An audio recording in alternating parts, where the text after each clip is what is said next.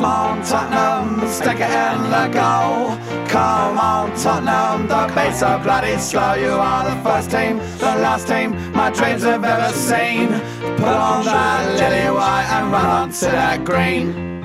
White Hart Lane has seen its pain, it's had its lows and highs. We fought our team through thick and thin and all those glory nights. And when the game is done, we'll sing a song and talk it out all night. Hey! Come on, Tottenham, stick it in the goal. Come on, Tottenham, don't be so bloody slow. You are the first team. Hi, it's episode 23, season 4 of the Tottenham Hotspur Family Podcast. My name's Jav. Joining me this week, my co-host John Steggles. Good afternoon, good evening, good morning, hello. And Zoe Pearson. Hiya. Right, Centurion Kane. He's got some mighty big balls, hasn't he? He has. I think we're running out of superlatives for him. He's the player of a generation. He's just outstanding. I take. Have you both read the piece in the Player Tribune that was published today that he wrote about his guys?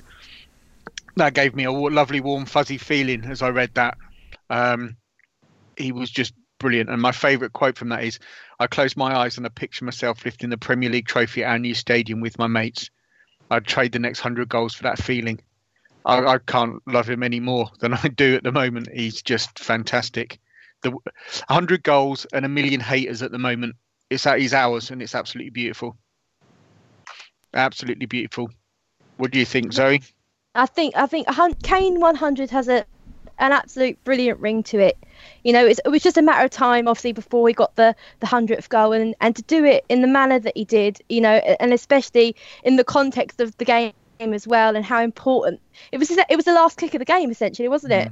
And just, it's like you say, how else do you describe him? I'm just so pleased that I'm able to watch him as a Spurs fan, and you know, there's been a lot of debate about, you know, is he the best player that many of us have ever seen, and he surpasses a lot of the modern legends as such, just for his goal scoring ability alone. And he's obviously a Tottenham boy. He has Tottenham running through his veins, and he showed that with that wonderful piece that he wrote, and you can tell that he loves the club and loves the fans, and we love him equally in return.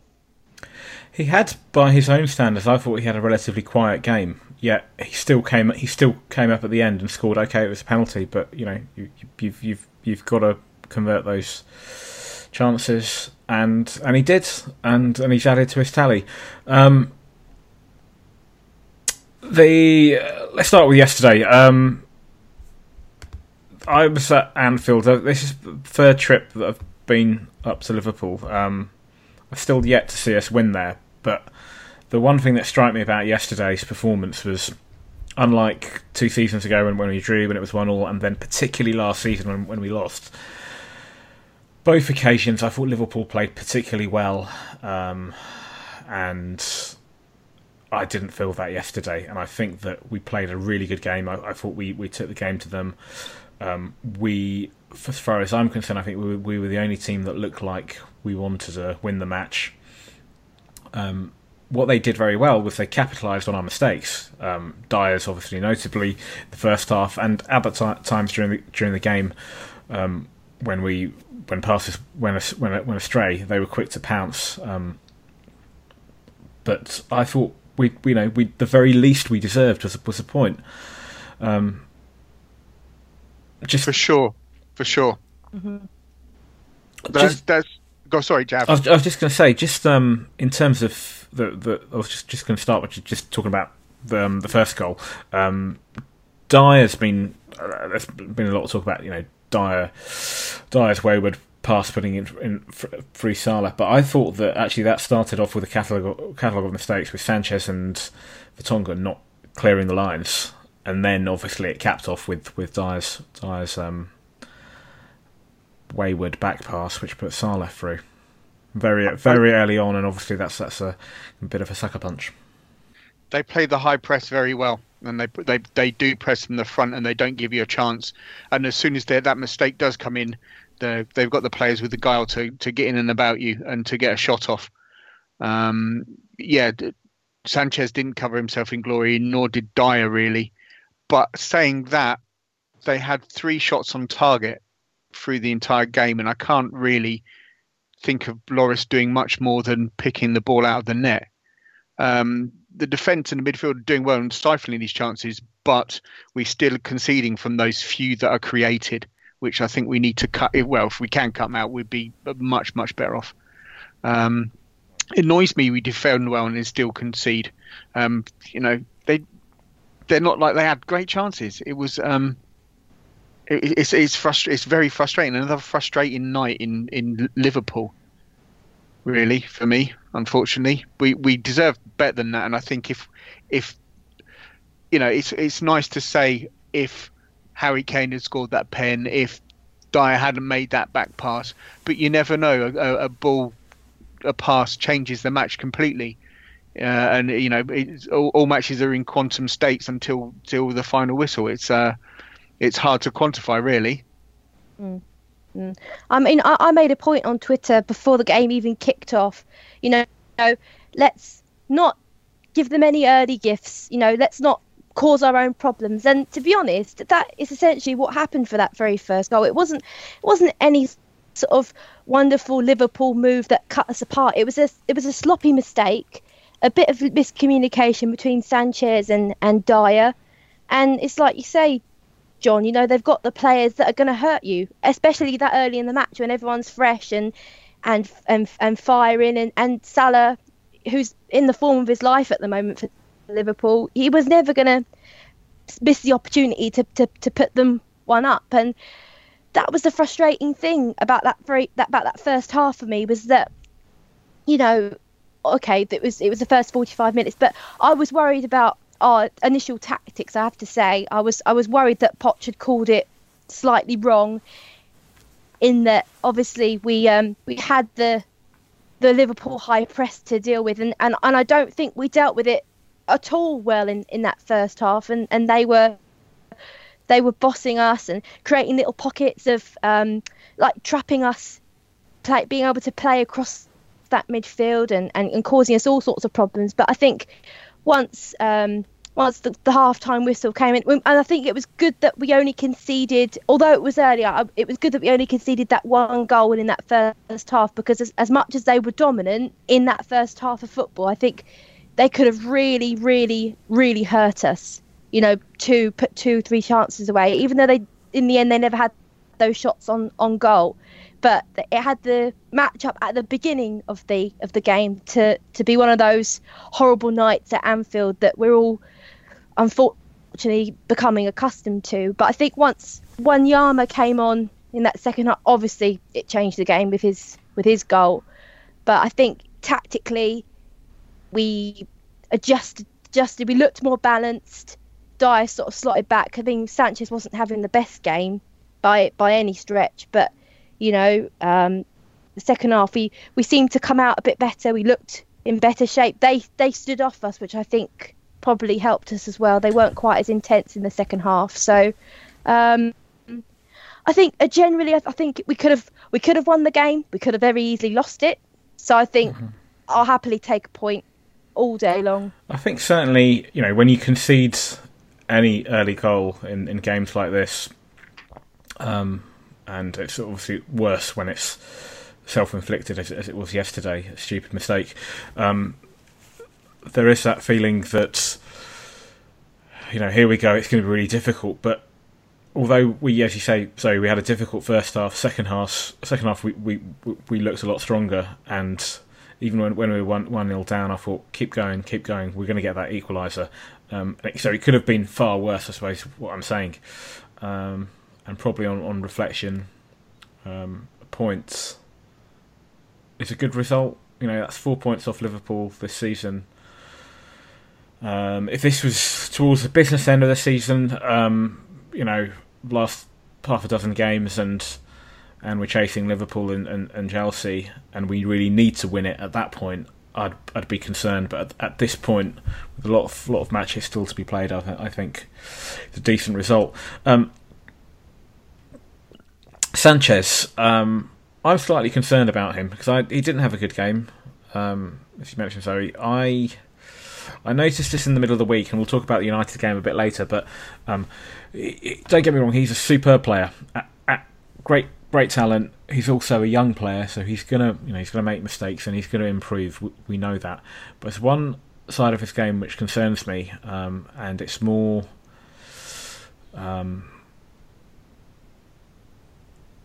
It's magnified, I suppose, more so recently with Toby not being there, and with us switching to a back four, and there being an onus for him to play the ball out of the back. When he's in a back three, generally he's sweeping up, and it's Alderweireld and Vertonghen on either side of him who are bringing the ball forward. In a back four, the onus is on him, and I think that side of his game he needs to improve on. And I think that there were points both to a lesser degree on Wednesday, but particularly yesterday, where his distribution wasn't good and he didn't look composed.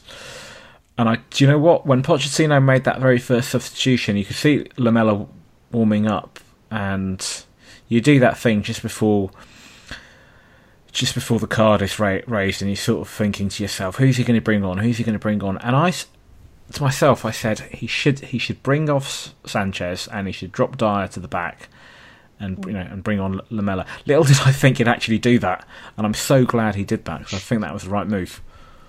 Absolutely. It was a brave sub, but Dyer wasn't having the best of games, and I thought that's good. Dyer's going to drop back, and then I thought, oh no, Dyer's going to have to drop back because he wasn't having the best game there. But we've criticised Poch in the past for his subs, but I think he got it nailed on. Yeah, yesterday he really did. I think with Sanchez as well, I think what was worrying me yesterday, as much as you say his distribution from the back, but I think his positioning was slightly worrying.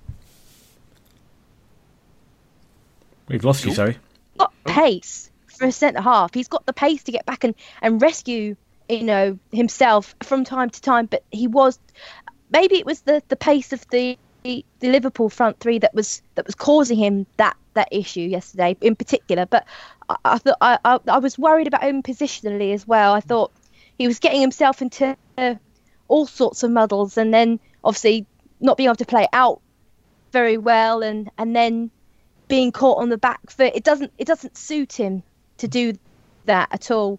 And it's like you say, I think having the two defenders, having Alderweireld and Vertonghen, almost aids him in, so that if he is out of position just slightly, there's always not just one defender, one centre half to cover him. There's the other two to sort of mop up any sort of potential balls in behind that we may face with Sanchez. But I think it's unfair to completely call him out after one poor performance. I think for looking at everything he's done since he's come into the side this year, his age, like you say, he's still a young man.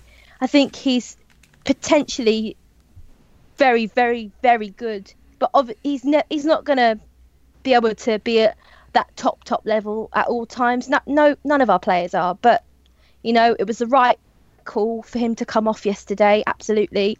And to have Wanyama come on as well, and obviously to make the difference like he did, that could be the little thing that little chink for him to really kick on now, because he's not looked his best, obviously, since coming back from the injury. He played against Newport and he wasn't completely on top form either, but to come in, make the difference as he did, hopefully that'll be the second half of the season, him back to his best and making a difference for us as well. I think he's just as important in that midfield as Dyer and Dembele, 100%.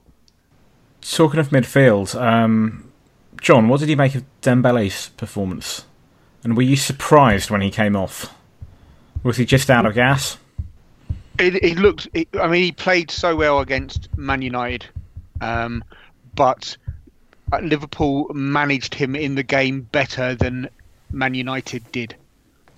I think he was trying to do the same things, but the way that Liverpool were set up, it just negated what he was trying to do in that press that they had on in the first half.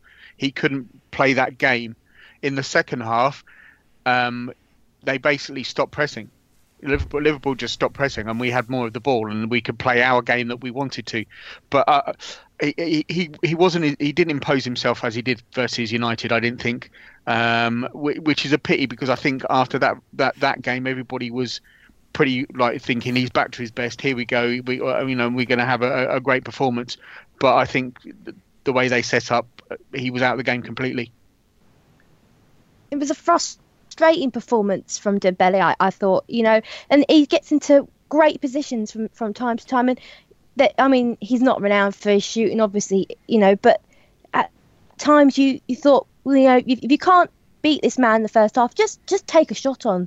You're in a good enough position to at least try and test the keeper. And, it's so frustrating because he's such a good footballer. You just wish he would have more shots at goal.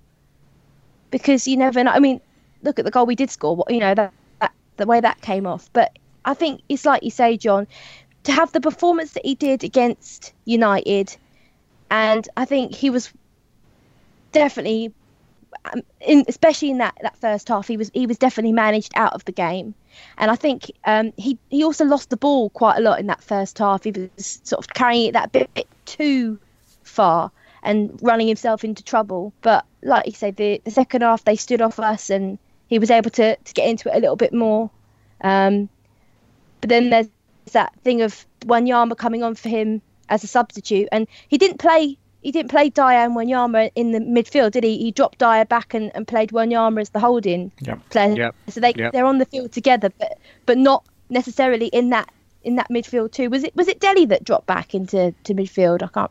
Or it was Christian, wasn't it? It was Christian Eriksen dropped back next to Wanyama. So he was playing that Dembele role, but rather than coming forward, it was more that creative picking of passes, which ultimately unlocked the door in the end for us. We're going to talk obviously about the two penalty decisions in a minute, because there's some questions around that. But just very briefly, the second Liverpool goal, at the time I felt, in real time when I saw it, but also having since watched it on TV, that Hugo shouldn't have come out and headed the ball for a throw, and I think if he'd left it, it would have been perfectly fine. And that obviously then resulted in, soon afterwards, Saleh's goal. Again, am I being a bit harsh on Hugo? He's prone to a ricket, but again, we've said it, the Liverpool have got the players that will punish those mistakes, and as soon as that ball dropped to him, he was off, and the players were slow to react, and he sort of went into a crowd of bodies and emerged with the ball. It happens a lot in under-10s football. It's just one of those things. He got away, and to be honest with you, those last 10 minutes, I went from elation to screaming at the telly to screaming at the telly even louder. A crazy 10 minutes, but I don't. It's both of the goals. Lots been made on social media about the penalties, but the two goals were two great goals to grace that game, and I think more should. If we want to make anything of that game, we should be talking about the goals, really.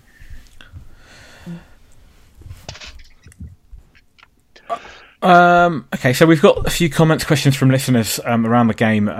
Karim Cronfley says, the one thing I love about the current manager and the team is they are learning. We've had problems with the Anfield press the last 2 seasons, a tactical change and the right personnel, and we started controlling the match. Combine that with a never say die attitude. Top game. Rob Cracksford, definitely not a penalty.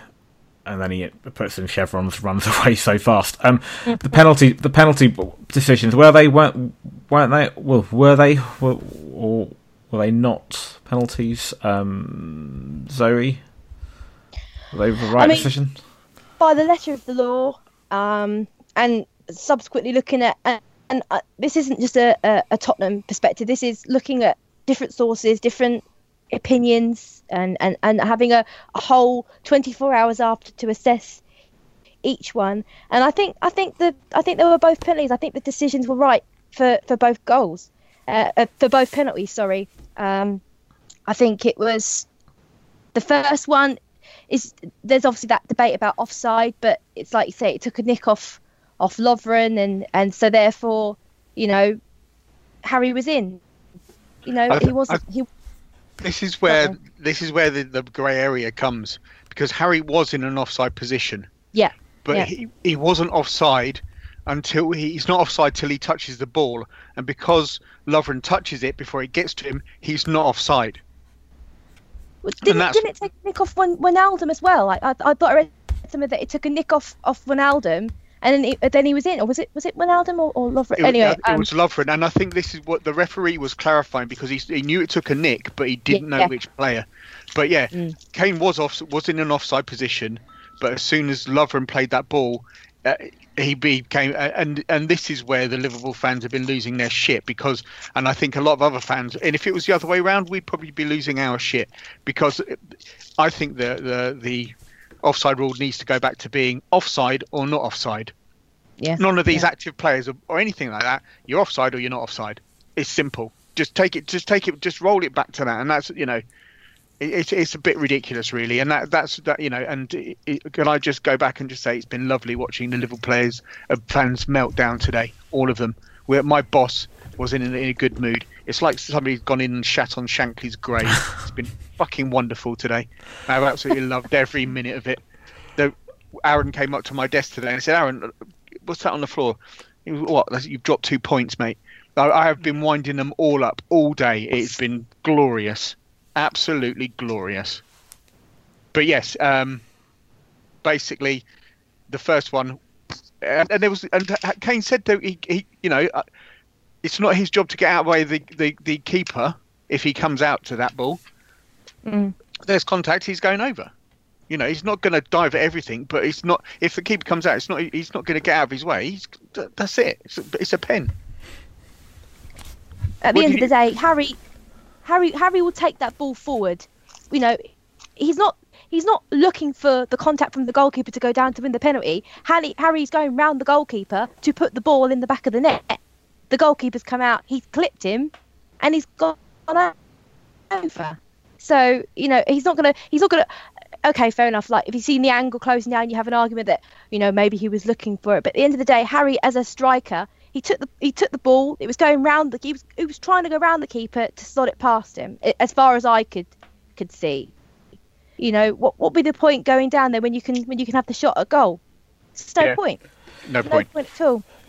Jav, what did you from the stadium? Only you were at the other end, weren't you? Yeah. What did you see of it, and what was the reaction around you? Well, the first one,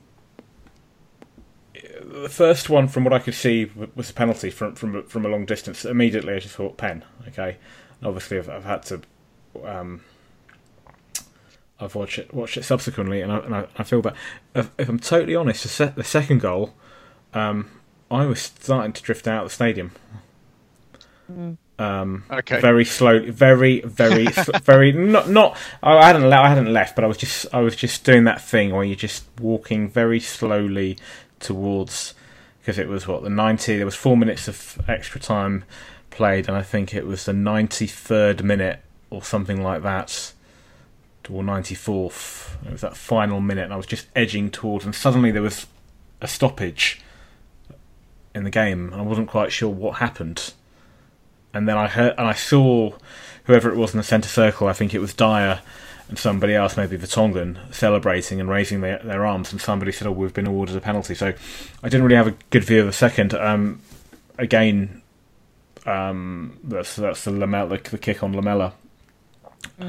So that, but both of them to me look Stonewall penalties, having seen them on TV since. The Harry Kane one reminded me of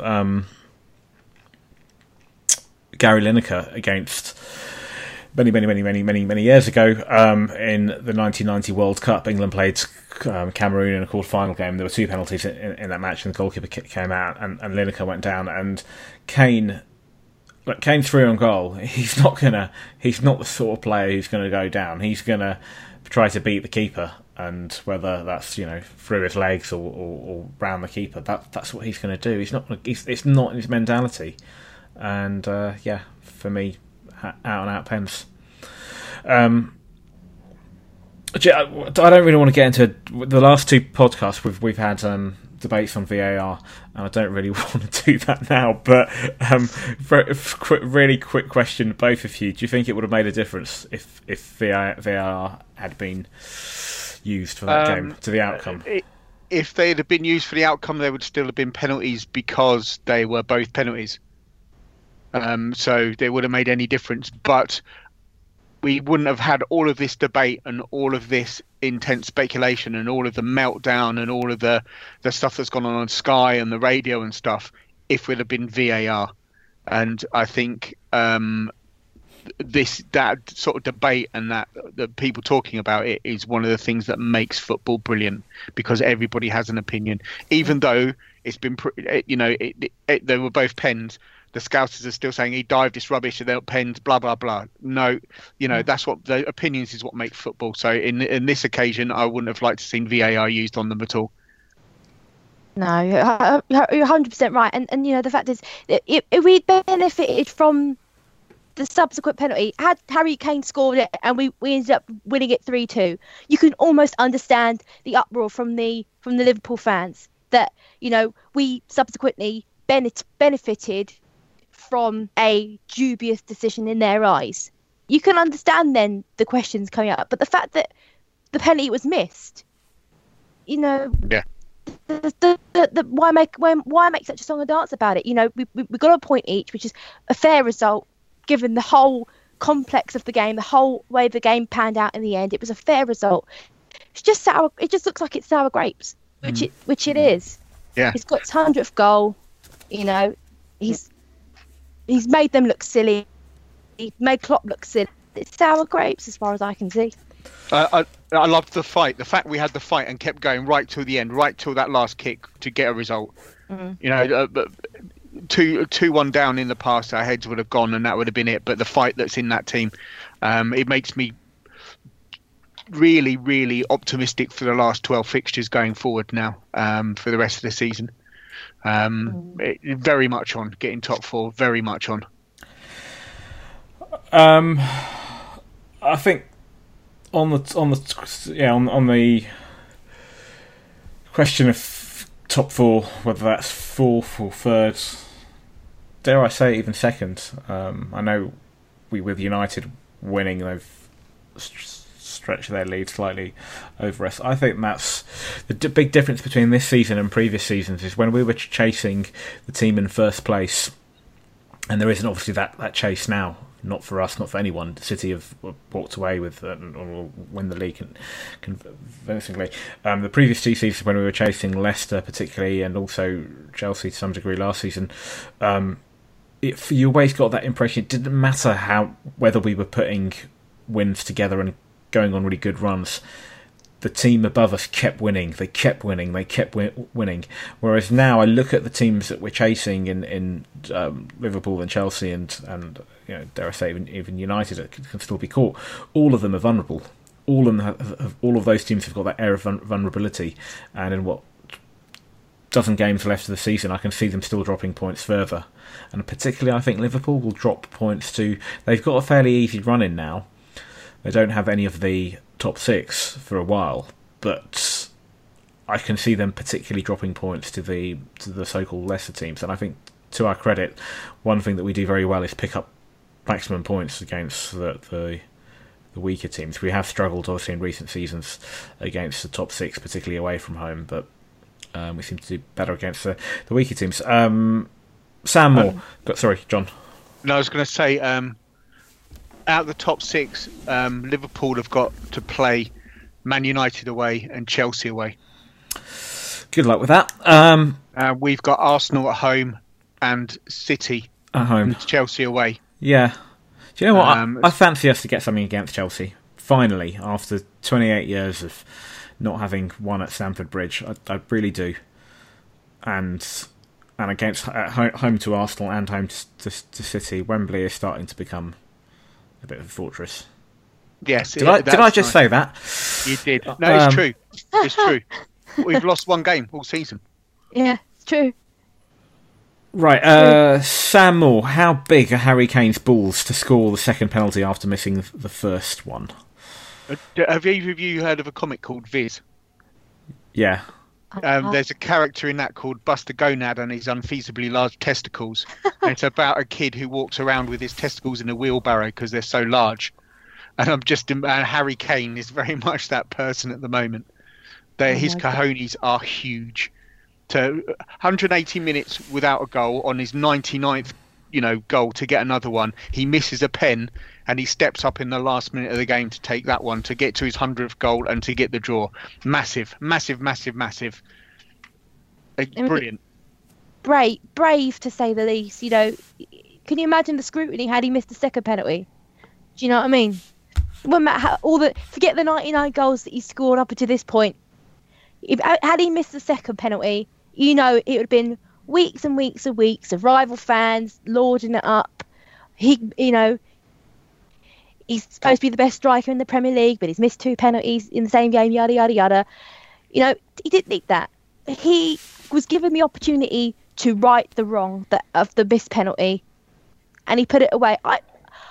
I'm always nervous watching Spurs. I'm always nervous if we get given a penalty. Doesn't matter who takes it, but I'm more confident of Kane, even though he missed the first one. I'm more confident of Kane stepping up to take a penalty than anybody I've ever watched step up and take a penalty for Tottenham. Even Pendaldo from a couple of years back, which was his only contribution seemingly to the team. But it was a brave thing for him to do, to step up again. But who else was going to take it? True. Who else was going to take it? It was his 100th goal. There was nobody else that was going to take that second penalty, and he basically, right the wrongs of the missed one. And I mean, okay, we're going to get rival fans saying, "What is a penalty merchant now?" and one season wonder and all this, but it was written for him to step up that second time. Brave, but absolutely the right thing to do. Every journalist in England, after Salah had scored, had typed out Spursy, and then had to delete it when that went in. And that's the beautiful thing. We're getting rid of that. We're getting rid of that tag. Except of course, sorry, John. Except of course, Spursy would be quite apt to describe Liverpool. Yes. Yeah. Bottlers would be better. I hate that Spursy. I hate that Spursy phrase or whatever you want to call it. I hate it. It's so not justified of this Pochettino team, of the way that the mentality that we have now. It's chalk and cheese, isn't it? It's absolutely chalk and cheese. It's desperate haters wanting something to continue to put us down with. I think because we're not that anymore. It's lazy. It's lazy. Yeah. When they've got nothing else, that's what comes out. Yeah. That's what comes out. When they've got nothing else, it's Spursy. That's all they've got. And it's lovely now to get that result, turn that round. It's lovely, absolutely brilliant. David Phipps just comments: Harry's big balls has surely got to be the title for this episode of the podcast. Guess what, Dave? Delhi. Okay, a few more questions I'll come to in a minute. So Delhi's been in the news, shall we say, today for stuff that's happened outside of football. We're not going to dwell too much on that, really. Is this his trip to with Sonny to do some Adidas? That's it. Yeah, that's it. That's the one. There's nothing else gone on. No, there's nothing else. No, I haven't seen anything. I haven't seen anything. No. And unfortunately, that the Adidas marketing trip we're not going to talk about because. There's other things to talk about. So here's yesterday. He got a yellow card for a dive. Now, I've watched that back, and I don't think it was a penalty by any stretch of the imagination. But I thought the yellow card wasn't justified either, because I don't think he dived. I just think he fell and he lost his footing.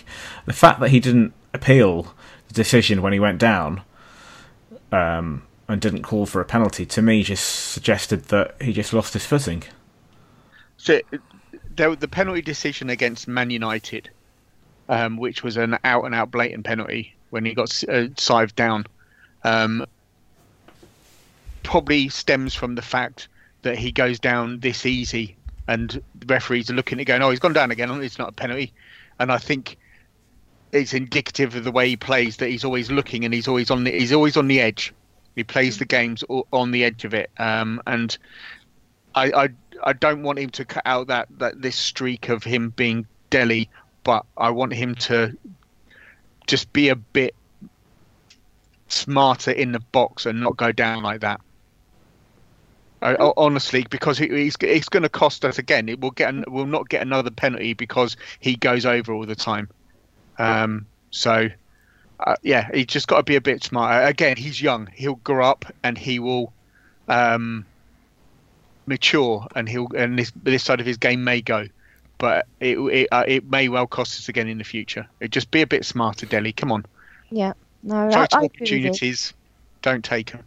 100%. But don't the best players always play on the edge?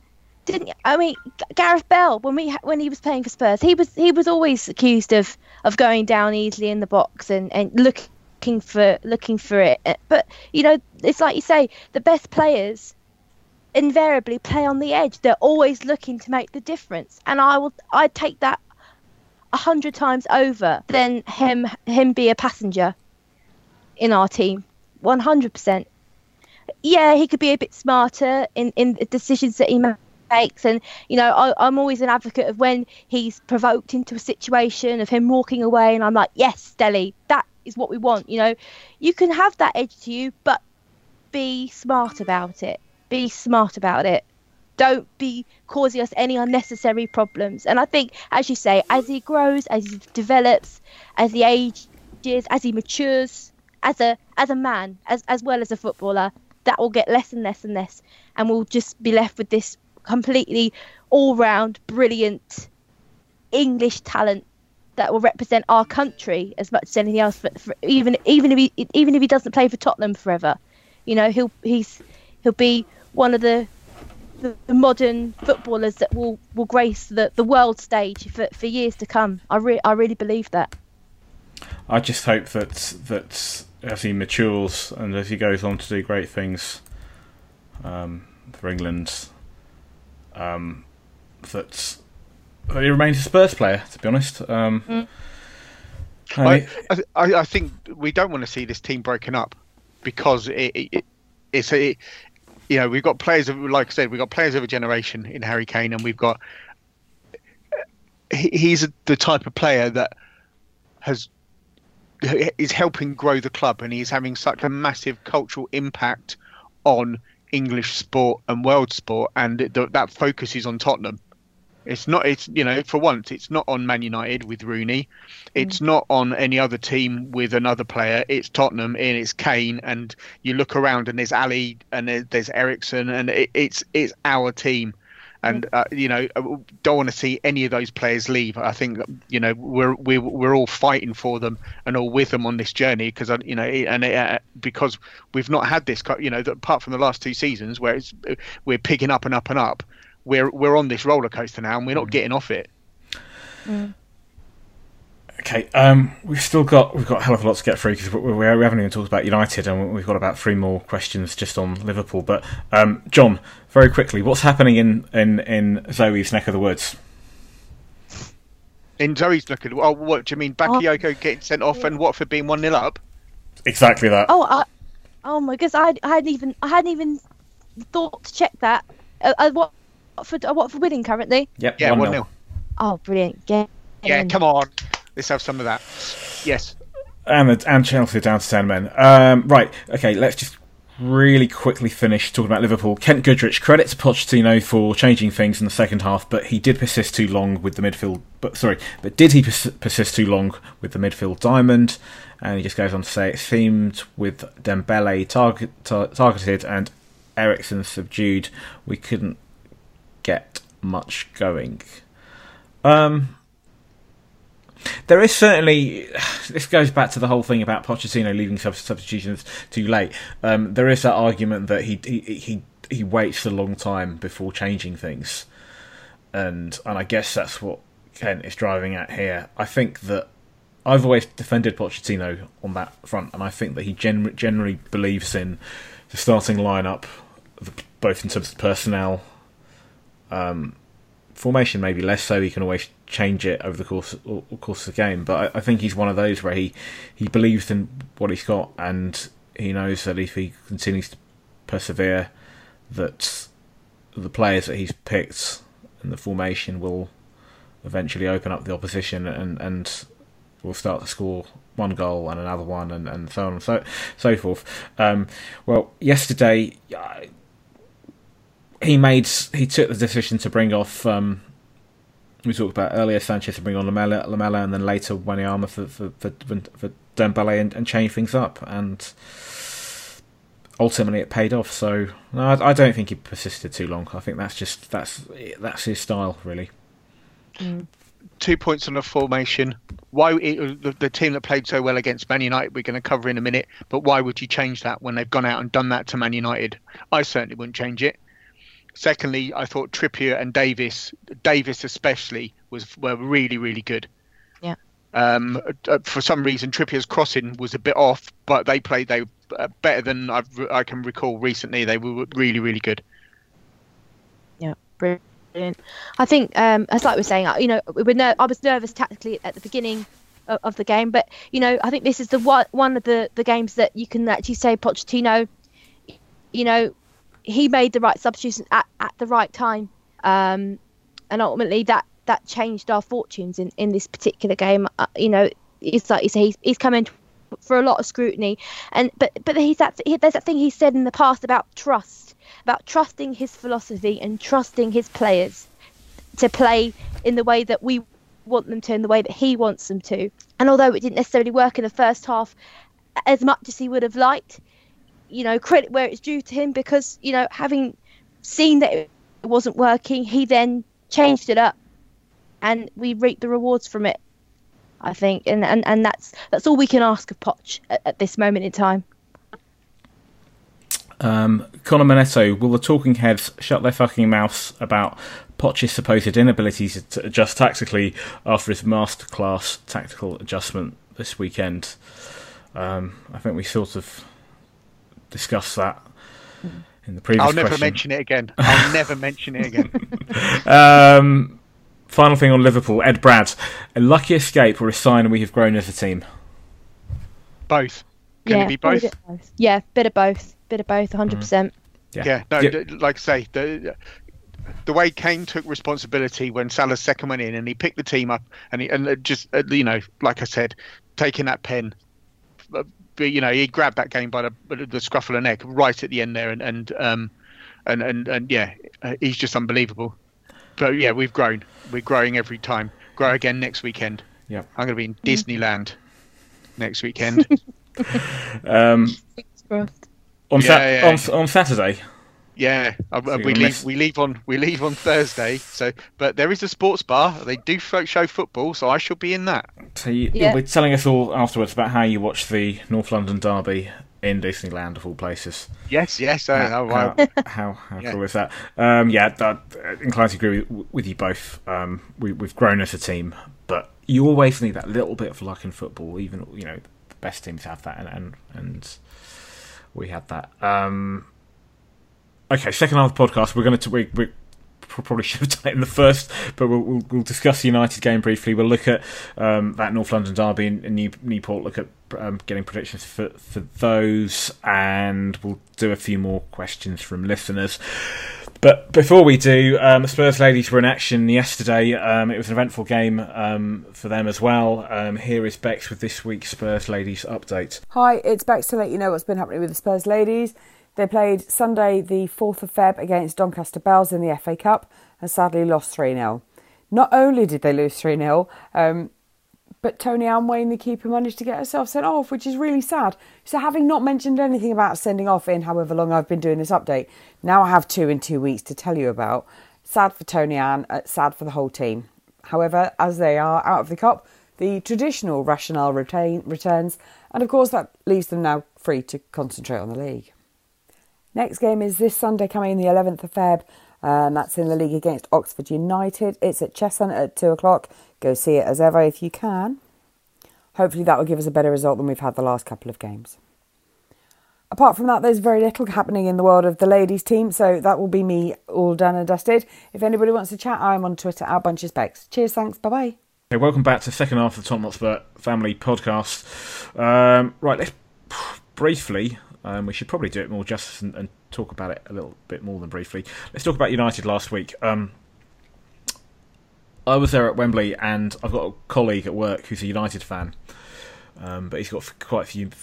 He lives in London, like all United fans, and he's got quite a few friends that are Tottenham fans. And a few weeks before the game, he said, "Oh, I'm going to that match, and but I'll be sitting in the Tottenham end, and all these jokes about I've got to wash myself afterwards, and I'm sitting in the smelly end, and all of this." And yeah, right, mate. And anyway, so. Wednesday evening, we left work at different times, and I got to Wembley a bit later, and I messaged him, and I said where he sat, and he said, "Oh, I'm in block 2, whatever it was," and turned out to be Club Wembley, which is where I'm sat, and I was like, "Okay, great, that's good. I can come and see you at half time, because with Wembley it goes all the way around, and you can go through, and as long as you're on the same tier, you can generally see other people in other." Along the same tier, irrespective of what block you're in. So I was like, I'll meet you in the concourse. And he made the mistake of telling me not only the block, but the row and the seat number. So come half time, we're 2-0 up, and I go and find him, not in the concourse, but I go straight to his seat, and he's just grinning, smiling, and I'm smiling, and he's like, you were determined to come and find me. But in all fairness, I think I didn't rub it in too much, but I had that feeling of, am I going to jinx it by going and seeing him and gloating too much? But we managed to hold on. That was some game. Well, they didn't even start the bus, let alone park it. After the previous results, it was a fucking glorious night. A top class performance. And we made United look pathetic. The whole of that game, the way we just kicked them up in the air, the tactical fouling, Sanchez getting royally booed every time, the lost face that he had, even, and I shouldn't justify this, but Dele's petulant kick on Sanchez just topped it. It was fucking brilliant. I loved every minute of that. Really did. What a great setup to a really tight little run of fixtures, but a great setup for it.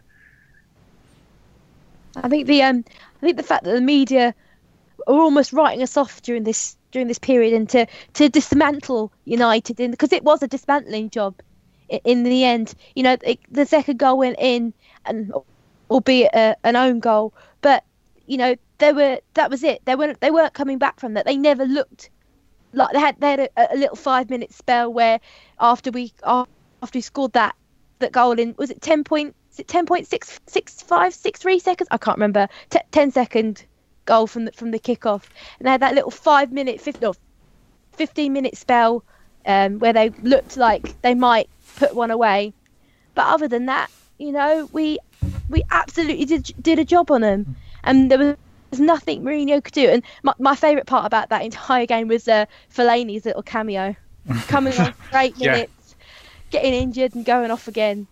And to be honest, I was watching it on the TV, and they didn't really allude to the fact that he picked up an injury. So it just looked like he'd thrown Fellaini on. It hadn't worked, so he took him off again, and then you see him throwing his top and storming off down the tunnel. And I thought, what's happened there? Has he been subbed off? Has he been injured? Especially with the whole contract situation with Fellaini at United, and they maintain how much they want him and everything. And I just thought it was just the icing on top of the cake of what was a really, really dominant Tottenham performance. I thought it was brilliant, absolutely brilliant. And if you could say that we deserved all 3 points from the get-go, we literally did deserve all 3 points from the get-go. We've often said the early goal breeds confidence, and I think after 11 seconds we're going to fucking exude confidence. But I don't remember Lloris having very much to do in that at all. And I thought after we scored, they were going to have a right go, and we would be backs against the walls, and it would be difficult. But they didn't have anything. They really did not have anything. They didn't have an answer. Well, I thought first half. I mean, look, you can't legislate against a goal scored that quickly. That as a football manager, if that happens to you, if you concede a goal, yesterday we conceded a goal in what was it, the first 2 minutes, but this was the first 10 point however many seconds, and that's going to change Mourinho's way of thinking completely. It's going to affect them. But that said, I thought the first 20 or 30 minutes, whilst they didn't really have any clear-cut chances, I think there was one or two where Lloris had to come off his line and get to it.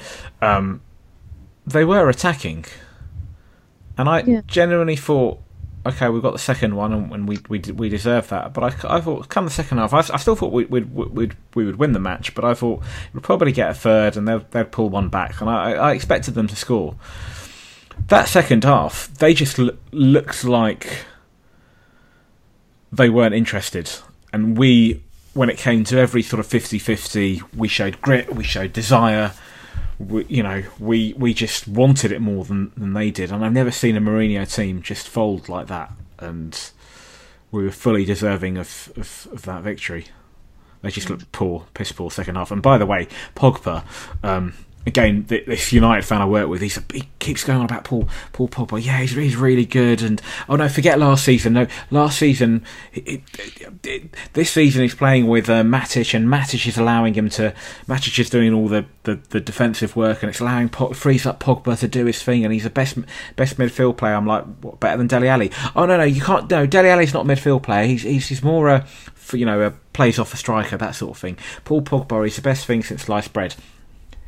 He was a shower of shite. He was shocking. Poor. Shocking. Jose hauled him off. Jose made a point to haul him off, and he brought Fellaini on in his place, and that was a message to Pogba as much as anything else. The thing is, it sounds like it sounds like I'm taking away from the Tottenham performance, but ultimately it was United causing their own problems, a bit like how we started against Liverpool. United were causing their own issues, and we capitalised on that fact, and then ultimately ran them ragged. But you look at the Alexis Sanchez signing, if I can just briefly mention him in that. He was put on the left wing, I believe, and as by all accounts, from what I've seen, I mean, I don't follow United a huge amount, but from what I've seen and what I've read from different people, Martial has seemed to be a shining beacon in that United team, and he's been one of their best players this season. To bring in Sanchez from Arsenal, ultimately quality signing, but they moved Martial from the left wing to the right wing to cater to bring in Sanchez for that game. Why would you move ultimately the person who's been your most dominant offensive player to the opposite wing, where he had no effect on that game whatsoever? And Sanchez didn't do an awful lot either. So to me, it was full of United mistakes. We were then absolutely dominant in the way that we were, our performance from Lloris right through to Kane. Every single one of our players turned up, and you couldn't see anything other than a Tottenham win in the end, because United just didn't have anything to come back with at all. And Pogba, nah, I don't see the fuss myself, but I'm not a United fan, so I wouldn't. But I just don't see what 90 million buys you with him. I was having a talk to Danny, who's the Chelsea fan on my team at work, and she was saying about Mourinho turning players, or not being able to coach players and turning them shit.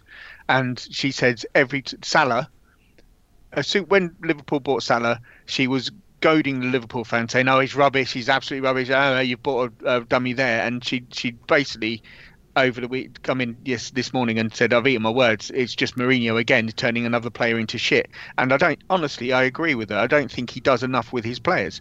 I think he's from the Harry Redknapp school of management, which is to go out and run around a bit.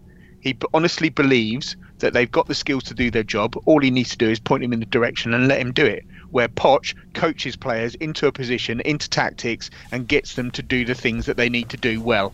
There's a complete difference, and I think Mourinho's a bit of a fraud, and I think he's being found out again. And I don't think he'll be at Chelsea at the end of the season. Sorry, Man United. Even. Yeah, sorry, Man United. Yeah. Yeah. Okay, let's move it on to this week. Newport in the middle of the week. Should we beat them at Wembley? Either Rochdale or Millwall away awaits. Those two play tomorrow evening. We're going to beat Newport, aren't we? Yeah. Yeah, it's nice that they got a nice payday coming to Wembley. But yes, we'll beat them. We got too much for them. Do you think it'll be a strong team, Zoe? I think it'll be a second string Tottenham team, but it'll certainly be enough to see off Newport. It's good, like you say, John, that they've got their little payday and their little Wembley outing. Good for them as a team to be able to come and show themselves on the biggest stage. But I think ultimately we'll have too much for them. I think will Toby be fit for that game? Will he? I think will he potentially start that one?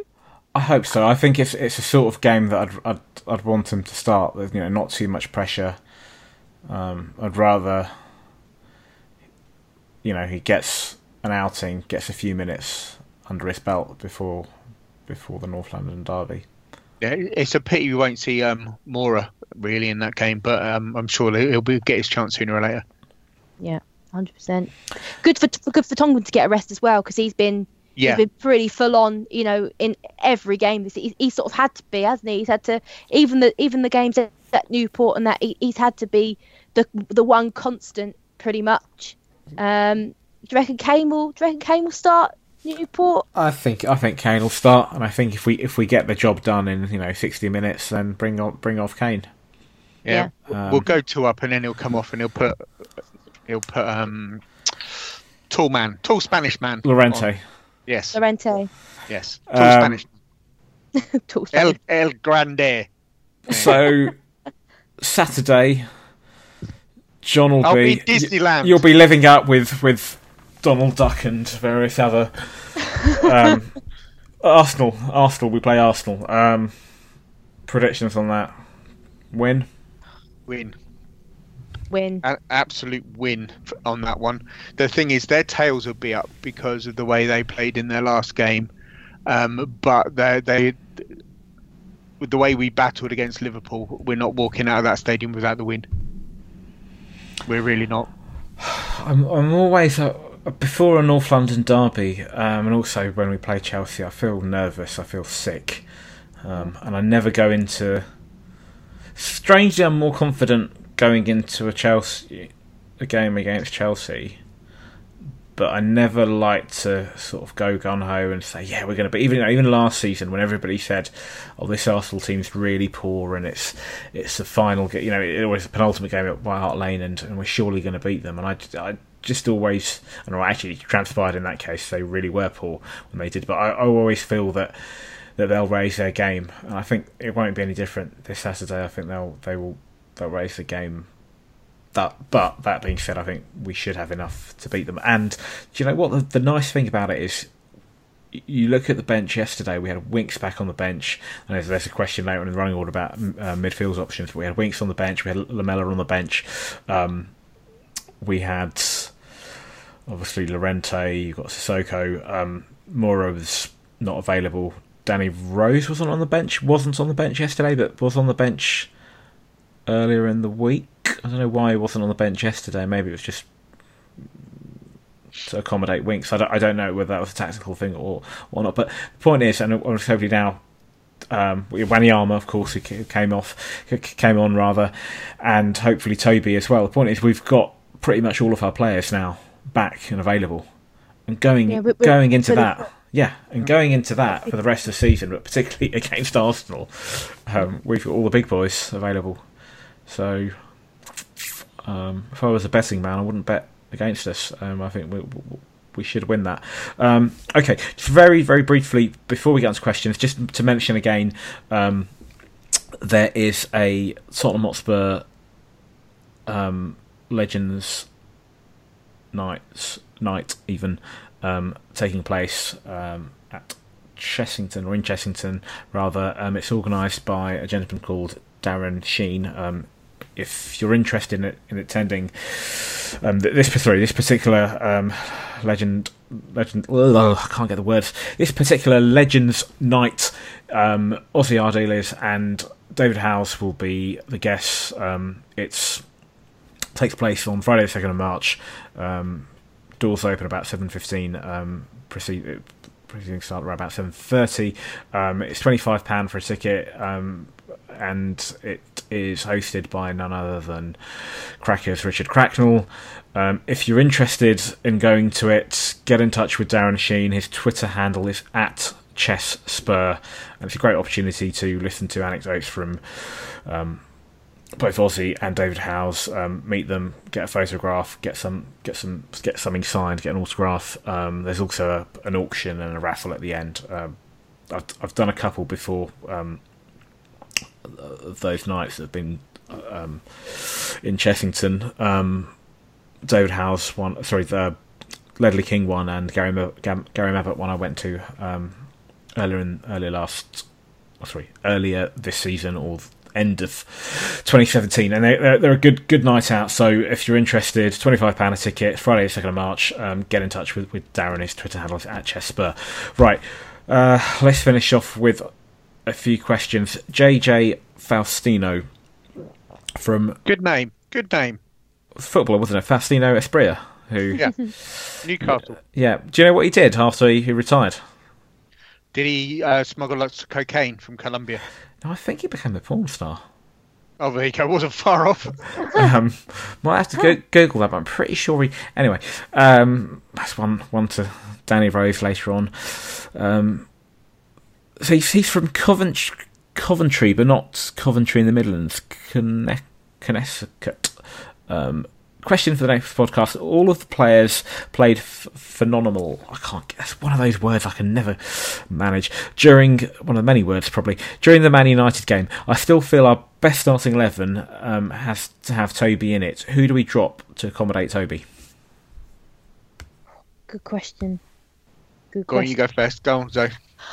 Oh, it's like having to pick between your children, isn't it? That's what it feels like. But I would say probably you'd probably go light for light. For me, I would say Sanchez would be the one to drop out. Only for the fact that offensively, I just can't see Dele, Ericsson, Sonny. I don't feel that Sonny's in the position. So remember last year when we have our full strength team, and so he would be the one sort of component where you'd say, at a push, he would be the player that would be sort of left out on the bench to accommodate every single one of our players. I feel this season, like he has well and truly earned his place. Not that Sanchez hasn't, but I think you're taking away a goal threat if you take Son out of that team. You could make an argument for potentially Dembele missing out long term, but I think I would say Sanchez for me to get that Alderweireld Vertonghen partnership back, and you could always play a three at the back with Sanchez, Alderweireld, and Vertonghen, and then obviously one of your front men miss out. So it's a horrible question, and I don't envy Poch to be in that situation because they're all very deserving of a place. It's a problem, but it's a good problem to have. Oh yeah, it really is. It really is. I mean, how often can you say that we have a fully strength Tottenham team with no injuries? I mean, it's a rare commodity to say the least. And so that's the kiss of death. I feel bad saying, but it's just the situation we're in currently. Nobody is on the injury list anymore. Everyone's come back, and so whether that means that Toby comes in automatically. I think it depends on the opposition as well. I think that will play a huge importance on who we're playing, because Pochettino, has faced criticisms about, the philosophy and sticking to the way that we like to play. But I think a lot will depend on the opposition and the way that they like to play. And so he may even alternate different players each week, coming in, dropping out, which is what you'd hope he would do, I think. I think certainly in modern football, where you've got a big squad, it's a squad game, and you're going to rotate players, and as you say, I think the opposition that you play also sometimes dictates that. And do you go with the back three or do you go back four? Before I bring you in John, I was inclined to agree with you, Zoe, that I would, in this scenario, drop Sanchez. I'd go to a back four, and so part of it for the reasons that you stated, that when we played with a three last season, somebody else further up the pitch then loses out, and you can't at the moment. Who would you drop? I can't drop Son. I couldn't drop Eriksen. I think Kane starts regardless. Dele a few weeks ago you might have, but I think he's starting to hit form now. So I'd want those three all to start behind Kane.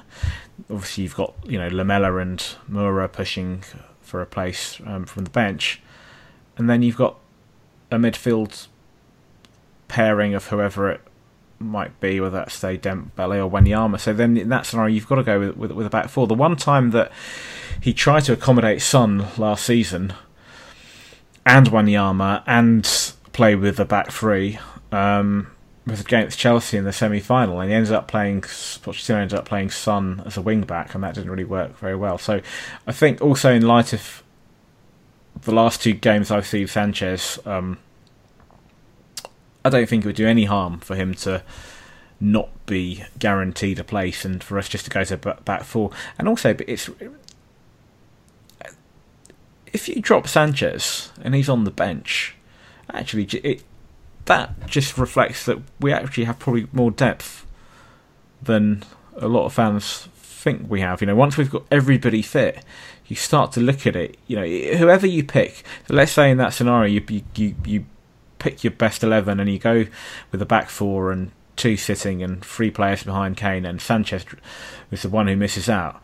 You could potentially have a bench with Vorm, Sanchez, I don't know, whichever fullback misses out, let's say Rose, and Lamela and Moura and Llorente, and that's pretty tasty, So Strong.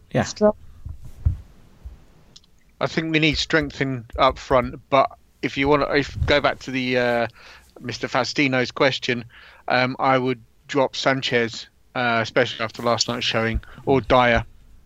If you want to play with a back three, so Sanchez sits between Vertonghen and Alderweireld, and take Dyer out of that. But then the question is, if you're going to start Wanyama, who do you take out? Start Wanyama and Alderweireld. It's a nice quandary to have, to be fair, and one that's been overdue. We've seemed to struggle with people being out suspended from the start of the season, so it's just nice to have everyone back. Despite our achievement last season of putting that run together in the second half of the season and finishing second in the table and accumulating record points and all of that, Pochettino very rarely had his strongest 11 available. Certainly not for two consecutive games. In this season, hopefully now, touch wood, hopefully we've got everybody, or we'll have everybody available, and then for him to have that problem. Okay, two questions. I'm just going to put these together. Gary Grover, is Dyer's time up? And then following from that, Sam Moore asks, what's our best central midfield partnership? Sam goes on to say, Dyer really struggled against Liverpool, whilst Dembele did well, and Big Vic did well coming on and scored an absolute screamer. Dyer could do with a rest. I think he's made big mistakes in several games recently. I'd go with Dembele and Wanyama for the North London derby. So, okay, two parts there. Is Dyer's time up? And which midfield combo? What's our best midfield partnership? I like the swag of Wanyama and Dembele from last season. I thought that was a nice balance. So I'd quite like to see that back, yes please.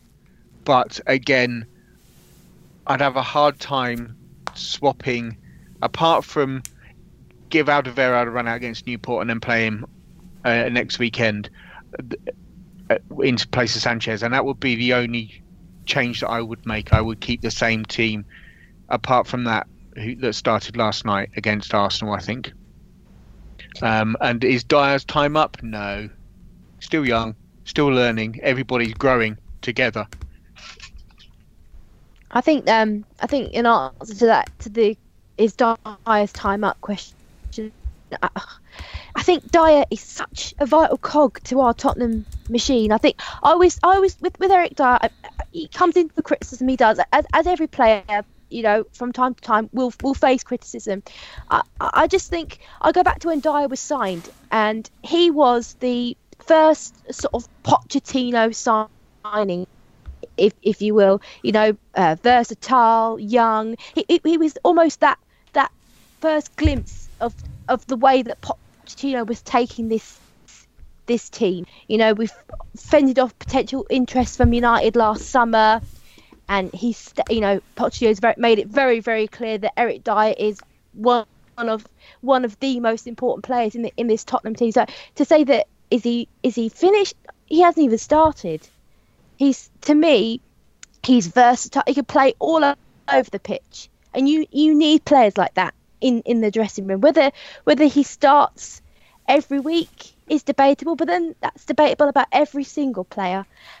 And I think to throw Wanyama in to such a huge game, coming off the back of such a long injury, I think is risky. Even though I love Wanyama and I love what he brings to our midfield, I think it's a lot for him to be thrown in.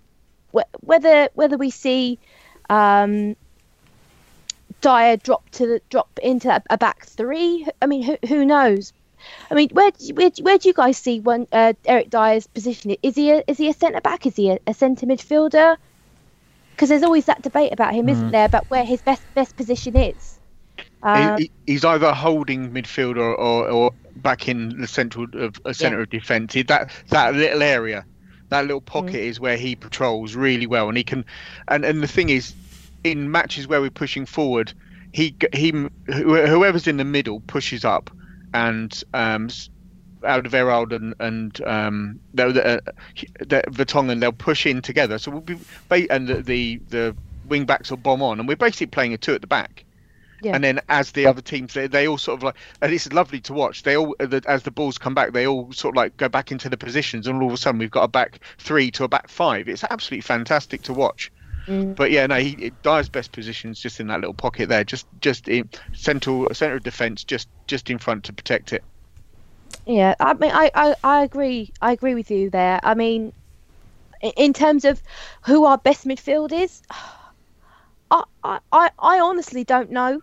I genuinely don't know the answer to that question, because I think they all bring something different to that midfield. You know, I think Dembele on his day is absolutely a Rolls Royce of a midfielder, and he is one of, if not the best players in our entire squad. It's just how often he'll have those days of him being Dembele the Rolls Royce, as opposed to, you know, Dembele the Mini Cooper, or you know what I mean, having a consistent level of performance from Dembele. He's in every single time.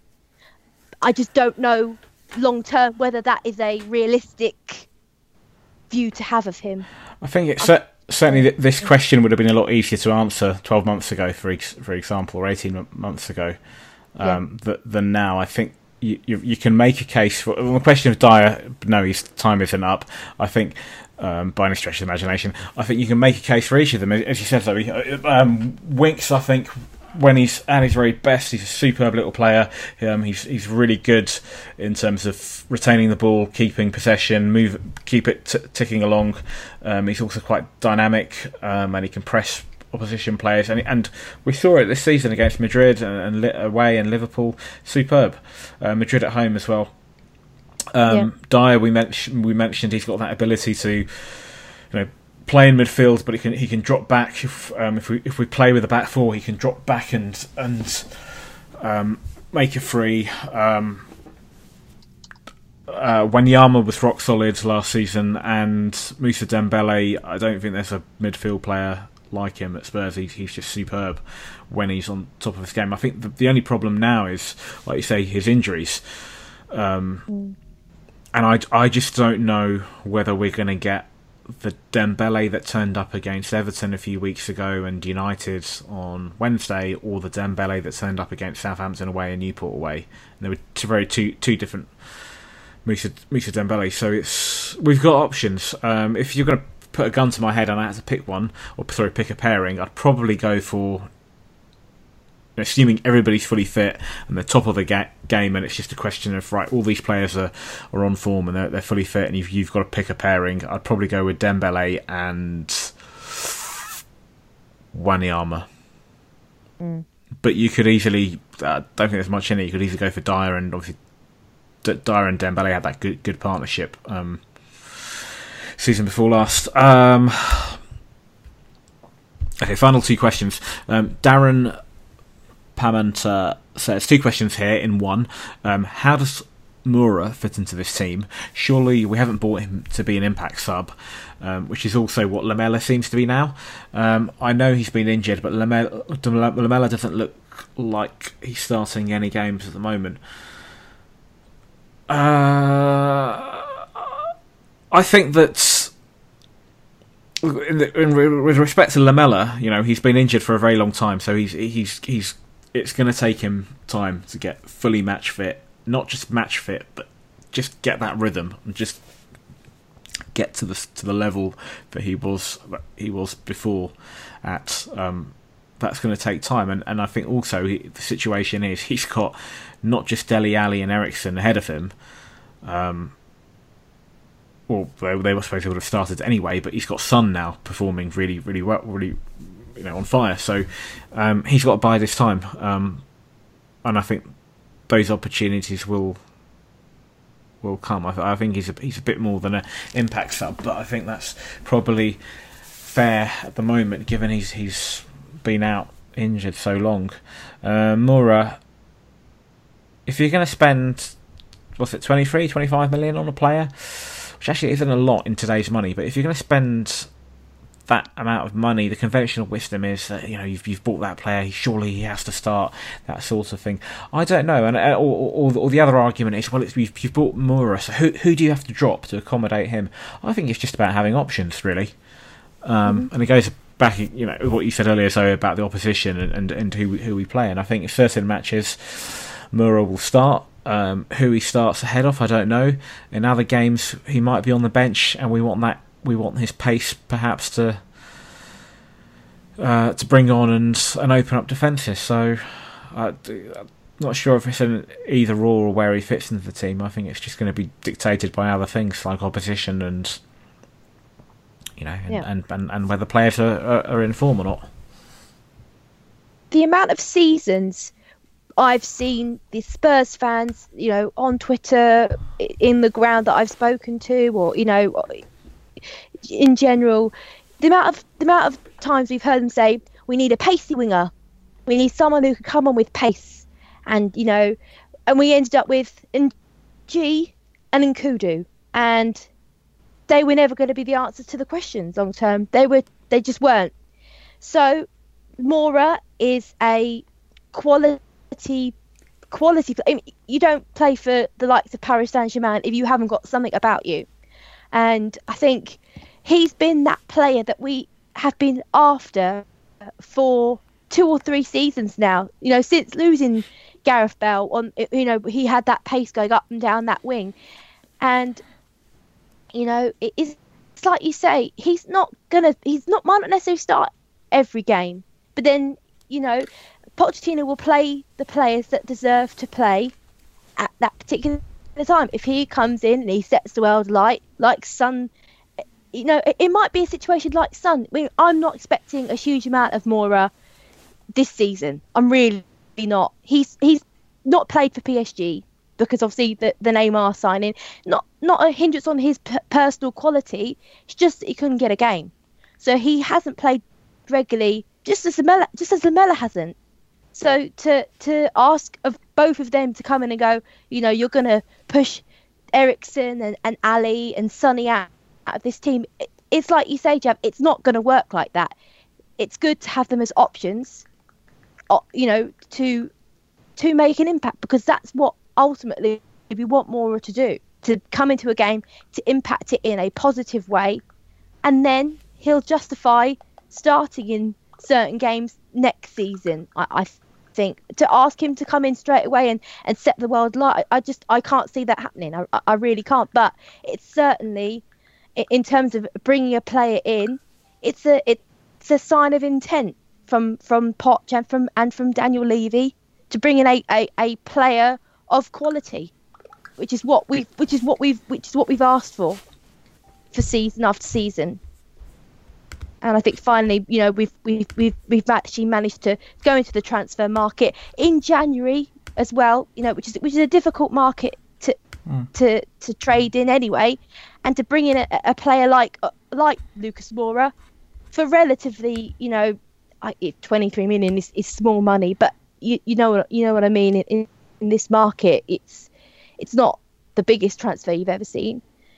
I think it's really good business. Really good business, and hopefully he'll be one to gel and fit into our squad and perform like we want him to. And I think he will. I'm hopeful for him. I really am. The only thing I'd say in terms of our fans, I just hope that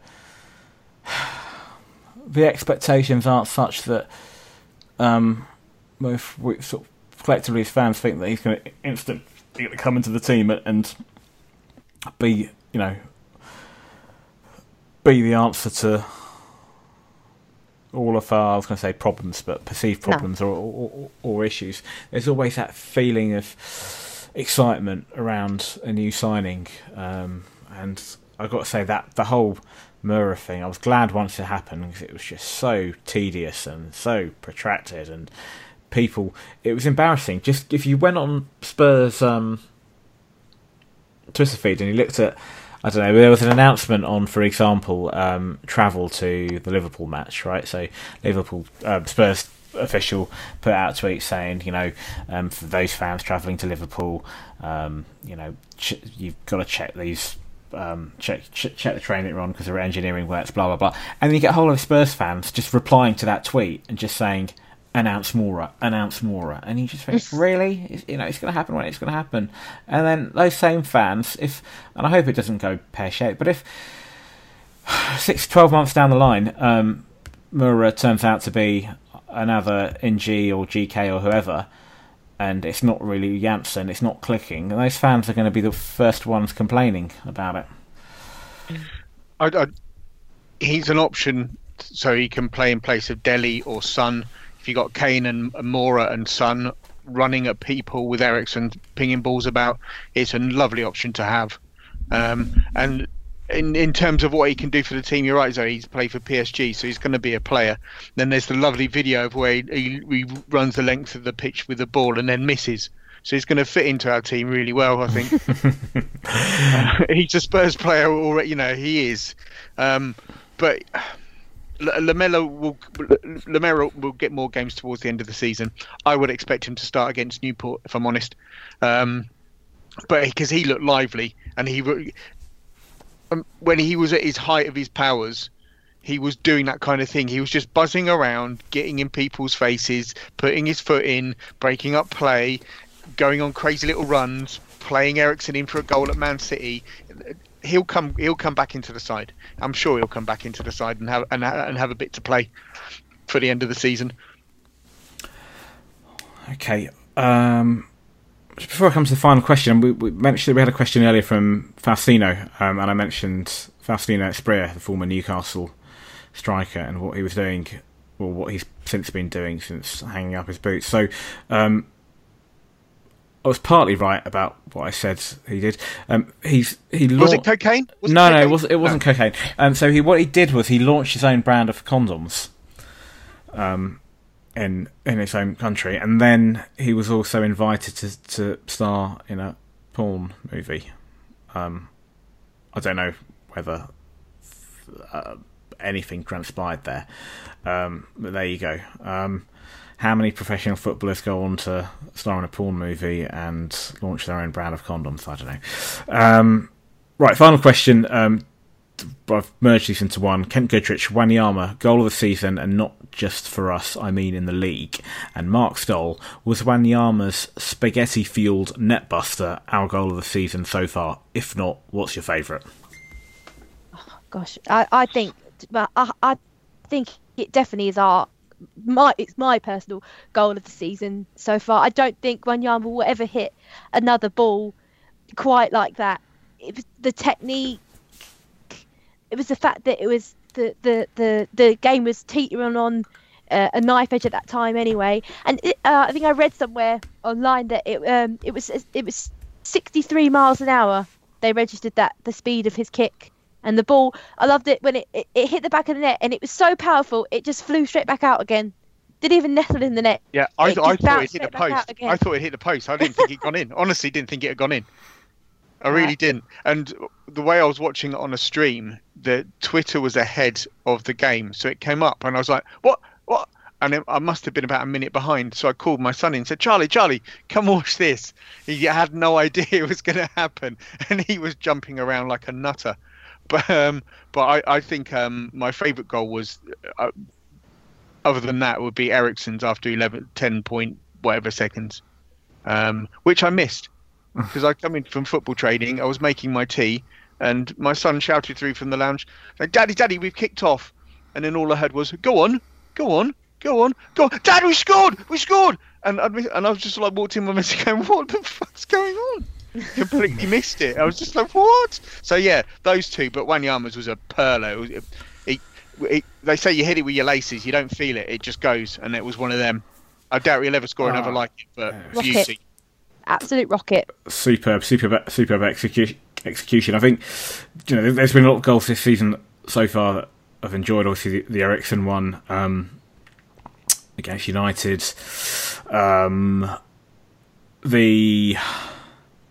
All the Kane strikes, pretty much. Most of his goals, they've all meant something. His hat trick against Southampton, when he hit that landmark, the most goals in a calendar year, all of that.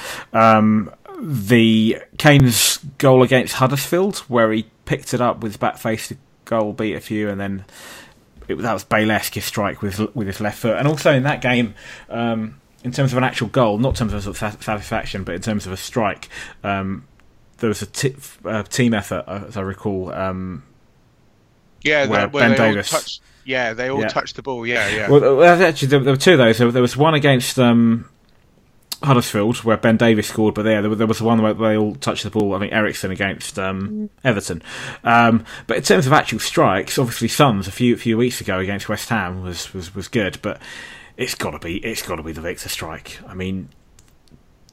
Yeah. Everything, just in terms of the execution, the technique, and to keep the ball down, because you can pelt a ball, but it can go into rose edge. For it to just be hit so cleanly, beautiful strike. I'll be very surprised if very surprised if Victor ever scores a goal better than that, but very surprised if we manage to get a goal better than that this season. If we do, it's going to be quite some goal. In terms of timing, it was crucial because we had them on the rocks, and if we hadn't have scored around then, they could have easily gone up the other end and got two, or we could have just our heads dropped. So in terms of timing, brilliant. Absolutely. Right, the next podcast will return back to our regular weekend slot. It will be recorded next Sunday, the day after the North London derby. Until then, thank you, John. Thank you very much. Thank you, Zoe.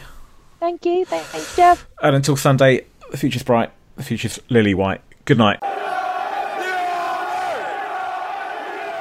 Come on, Tottenham, stick it in the goal. Come on, Tottenham, the beats are bloody slow. You are the first team, the last team my dreams have ever seen.